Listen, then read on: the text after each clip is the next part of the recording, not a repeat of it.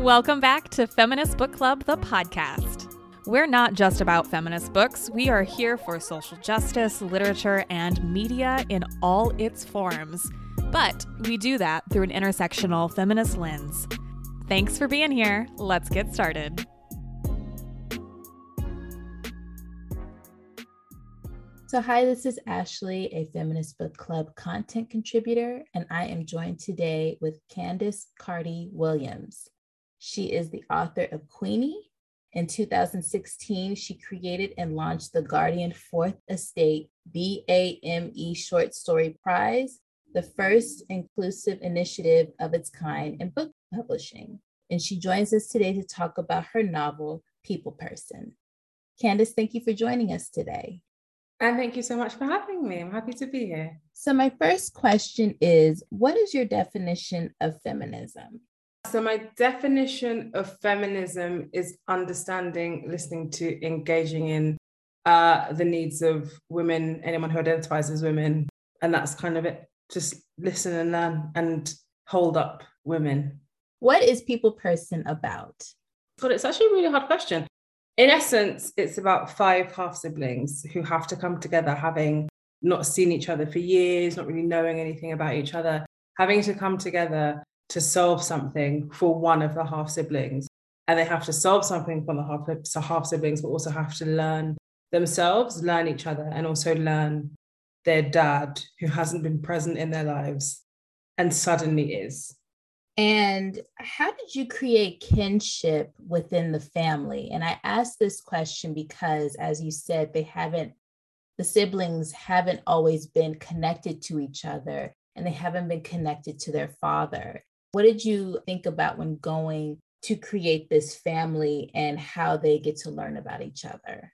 Well, one of the first things that I had to do was figure out who they were as individuals and what they had been up until the point that we meet them, who they had been without having this parent in their life. And even if they did have this dad in their life, that's Cyril, it was always so fleeting and it never really meant anything. And so it was kind of coming to them and being like, okay, what does that mean for you? But also like, who have you become because of that? And also like, who is your mum? And like, how have you been held up? And so it's like kind of asking the 5 of them. So that is like Nikisha, that is Danny, that is Dimple, who kind of is the center of the novel, that is Lizzie, and that is Prince. It's like, who are you without this person? And what questions do you have about him? And what questions are you going to ask each other to figure out who this man is that you can't ask him yourselves? This book is funny. There were a number of times during the book when I just bursted out laughing. Why did you want humor in this story, and how is it a place in your stories? You know, I grew up with a sort of very close to my Jamaican nan, and she had all of these like sort of old Jamaican adages that she picked up through life. And so much of my stuff is probably, I was always a lot older than I should have been because I spent all this time with this woman who was like 60 years older than me. But we get on very well. And she'd always say, if you don't laugh, you'll cry. And so I spent all of my life understanding that like, you can be sad about something, but also you have to laugh at it. You can't just let it defeat you. And so that is how I live a lot of my life. And so I spend a lot of my time laughing at stuff. And so it kind of makes sense that that's what would be in my work. Even if in my life there is pain, there is heartbreak, there is sadness, I will immediately go over to my best friend's house and I will sit on her sofa and she will make me laugh. And then like odds are I'll be okay the next day. So like anytime I have a breakup, I'm like, hi, I'm coming around. I don't even ask like what key. I just go around. I'm like, it's happened. It's happened. And she'll be like, sit down. And then we just laugh. And so like, of course, if that's just your brain and you seek out humor and you seek out funny in a bad situation, then there's no way that I could have written something where I wasn't doing exactly that, you know? Yes. And as you mentioned, one of the siblings is Dimple, and she's sort of an emerging kind of crash and fail influencer. How did you want social media to play a role in her life, particularly with the men in her life? So I think like living in, the social media age is so heavy. I didn't really want to put TikTok sounds like I'm probably like older adult, but I didn't want to put TikTok in this because I was like, that's a different thing and that's a different meaning. And TikTok wasn't really as important to me as it is now. Now TikTok is my life. Mm-hmm. Before it was just like this thing that I kind of got was funny. Obviously, this was written like 2 years ago and edited like a year ago or so. But social media for me has been a really interesting thing, and just seeing how it validates us and seeing how we engage with it and seeing how so many of us opt to live our life through social media instead of doing it through actual real life, and what that does to your relationships with people. And so Dimple was someone who I wanted to not have many friends. And Queenie was about Queenie, but in essence, it was about her friends and how much they loved her and how much they held her up. Not all of them, obviously, if you've read the novel. And I really wanted her to be solitary so that she kind of needed these half siblings when they came into her life. And so obviously she has what she's trying to cultivate is like this social media presence, but it's just not working because she doesn't really know herself, she hasn't figured herself out. And a lot of her stuff with men, which also, of course, feeds back to her dad, it's not necessarily daddy issues and like, oh, you know, that sort of age-old people with daddy issues just want to have sex with everyone. It's someone who is like, oh, I stay in situations that are not good for me, that don't serve me, because I understand that that's better than someone going away and leaving me. And so it's like, you know, this is her version of like, how do I make people like me, even at sort of at my own expenditure, at my own cost, because I don't want anyone else to go. And so she has these interesting relationships with her ex-boyfriend and another man that I won't spoil for anyone. And those things, again, they don't really serve her, but she's kind of like, I just don't want anyone to go. And then, of course, she's trying to sort of like build this perfect influencer relationship with her terrible boyfriend. And it's like, girl, none of this is working because you just don't know who you are. And that's okay, you know? I want to ask you about continuing with relationships, your thoughts about romantic relationships and also empathy, particularly towards Cyril. What are your thoughts about romantic relationships and how people give empathy to others? And was that intentional, or was that an intention with writing these characters? For sure. So I think that I myself have gone on such a journey with romantic relationships. And I think the place that I came to, and the place that I think I'll always be battling with, though, and kind of understanding, is that like the way someone responds to you is not about you. And so looking at Cyril and all of these women that he's had in his life, all of the mothers of his children, they have eventually come to a place of acceptance of being like, oh, this is the person that he is. But look what he has given. He has given me this amazing son, this amazing daughter, this person that I love so much. And so in romantic relationships, I'm definitely someone who has learned to be like, that person's stuff isn't about you. And the sooner that you accept all of that, the better, because that really is, that's the truest thing I have learned in myself. And I think that romantic relationships, I've had many, many of them, and I find them really interesting, actually. And because I'm such an emotional person. Like Dimple, I am a Cancerian. And so I am sort of loving and soft, but also like very hard shelled. And so, you know, if someone is like, if I have a connection with someone, I'm always like, let's see how that goes. But also the second they hurt me, I just run back into my shell and I'm like, oh my God, no, I hate me and this has all been wrong. And it's taken me a long time to be like, oh, if they do that, then that's just their stuff. And that you just have to kind of be like, take care. And I'm really good at being like, all the best to you, you know? And so I think in People Person, romantic relationships weren't the driver of this thing, the way that in Queenie, romantic relationships were the sole driver of that story. And it was this girl who was like, my relationship is the thing that I need to complete me, to make me normal, to make me whole.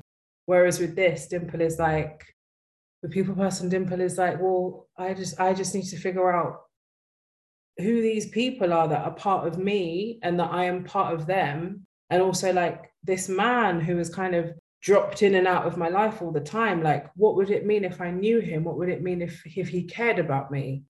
And so that is the care that I'm kind of seeking in this, and all the romantic relationships. They are secondary in this, and intentionally so. Getting away from romantic relationships, there was a scene with Danny, who is a father, and he was asked like, oh, like, do you take care of your child? And he was like, yes. Like, duh, obvious, you know, this is my child, this is my responsibility. And I just love that place of him owning his responsibility, him advocating for himself, but also kind of there's this pushback of who his father is. So it's a complete rebuke of his father, but also he grows to have some sort of empathy towards him of who he is, and understanding that like some people are just the way that they are, as you were explaining. Well, this is it. I think it's that it's through all of Cyril's 5 children that I'm like, you don't end up like your parents. I don't think that that's necessarily true. And I think that even if it is a case of like, that's it, I think that a lot of that is nurture, and that is seeing that. But there is something about all of Cyril's kids that's like, they'll never be like him. They don't want to be like him, and they can't even accidentally be like him, because there is this innate rejection of all of them, of that man, in the way that they could never be like him. And they all push against the way that he is to try and not be him. So none of the 5 of them, I think it would have been so easy for me to have created a male character who was exactly like Cyril, and think about like how all the other kids responded to him. But I was like, no, it makes more sense to me that all of those kids would be like, I'm nothing like this man. Right. You talked a little bit about astrology, and it is somewhat through the novel. What are your thoughts on astrology? I know that you said that when we received the pitch, it was you asked people their name and then like a bit of their birth chart, like their big 3. And I'm always fascinated by people's big 3, not to judge them necessarily, but to, yeah. I have an interest in astrology. So what did that play in the story? And also for you as a writer? What is your big 3? Can you tell me? Leo, Aries. Oh my God. Yeah. Wow. Yeah. And when I figured that out, I felt like the rain fell, because I was like, oh, that makes a ton of sense. Yeah. To be a triple fire sign. Yeah. Wow. Yes. Okay. Wow. I'm a triple water sign. So all of my days are very long, as you can imagine, and they all end in tears. I'm a Cancer with Scorpio rising and a Pisces moon, which is I break my own heart every day. That's that combination right there. God, Leo. Okay, anyway, sorry, I could do this all day. So star signs astrology. I have a zodiac necklace on. I have the wheel of the zodiac around my neck all the time, because I'm always like, I love it. I am really into them. And I think maybe like you, I don't use people's star signs to judge them, but more to understand them and to know what I'm working with. And so actually with my characters, I had their names kind of first, but their names changed because I was like, that doesn't quite right. But I had their star signs first. And that is exactly how I plotted out who they would be and what they would do and how they would respond to the world around them and how they would respond to each other. And so in the mix, I have an Aries, a Gemini, a Cancer, a Leo, and a Sagittarius. And I was like, that will make for some good chaos. And so like those people communicating with each other is like loads of misconnections, loads of misunderstanding, loads of bickerings, loads of arguments, loads of sensitivity, but like not really quite uncovered. And they're really important for me. Star signs are really important for me as a framework in life, but also in my work. And I think Queenie was kind of like, I had a vague idea of who would be what, but in People Person, I led with that for sure. And star signs in real life for me, even when it comes to like dating, I'm trying to think if there are star signs. I will typically stay away from a Gemini or a Libra man, just for me. The last 2 people that like 2 exes were Aquarians, and that was and it ended exactly the same with me being like, you're just too nonchalant, like both times, one after the other. I was like, but there's no hard feelings, take care, They mean a lot to me, and I believe them because all the things that about the signs I think are right, they chime with what I'm presented with. Yes, it all comes from somewhere. It's not just like some back of the magazine, somebody made up something. Yeah. This comes from the stars and the moon and all of the things that we're mixed up in revolving around this earth. So it's not just something that it's like some hoodoo, it's from a real place. Yeah, exactly. Yes. So as we conclude our conversation, and I know that you're in the UK, but for us US listeners, in particular, where would you like our audience to buy People Person from? And what is an organization that's important to you that you would like to amplify to our audience? 2 great questions. Okay, I will say, can I say Barnes & Noble and Target? Sure. And also any Black-owned bookstore is always very nice for me. And I'm actually coming to the States the week after next, and I'm going to begin my US tour. I'm going to go to as many Black-owned bookstores as I can across the 8 states that I'm going to be in. An organization that I care about. Planned Parenthood, for sure, for you guys. There's none here that is kind of like this, what have we got here? We've just got a terrible government, but what can you do? And anywhere in the UK organization that's important to you? I would like to support in the UK Sister Space, which is a group that supports UK African heritage women affected by domestic and sexual abuse. So that is Sister Space, spelled SISTAA space. That is noted. Thank you. Thank you so much. I'd like to invite you to join the National Women's Studies Association this November 10th through the 13th at the Hilton, Minneapolis for the annual conference.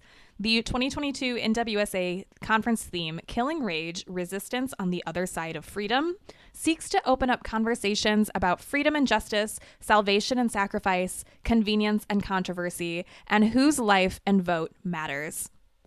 At our conference, you can connect with other activists, feminists, and scholars from across the globe. This year, the keynote speakers are feminist leaders Angela Davis and Anita Hill, and many more. Don't know what NWSA is? The NWSA is the world's largest group of feminist activists and scholars dedicated to advancing women and women's studies across the globe. So are you a feminist? Join NWSA at nwsa.org to become a member and to see more details on this year's conference. Again, that's nwsa.org, or follow them on Twitter at NWSA or on Instagram at NWSA_IG. We hope to see you this November here in Minneapolis. Thank you for tuning in to today's episode of Feminist Book Club, the podcast. Want to be part of the club? Here's how you can join us. Obviously, subscribe to our podcast and leave a rating and review for brownie points.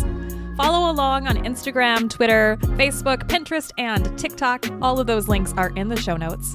Sign up for our newsletter to be the first to know what our next monthly book pick is. And check out our award-winning monthly book subscription service.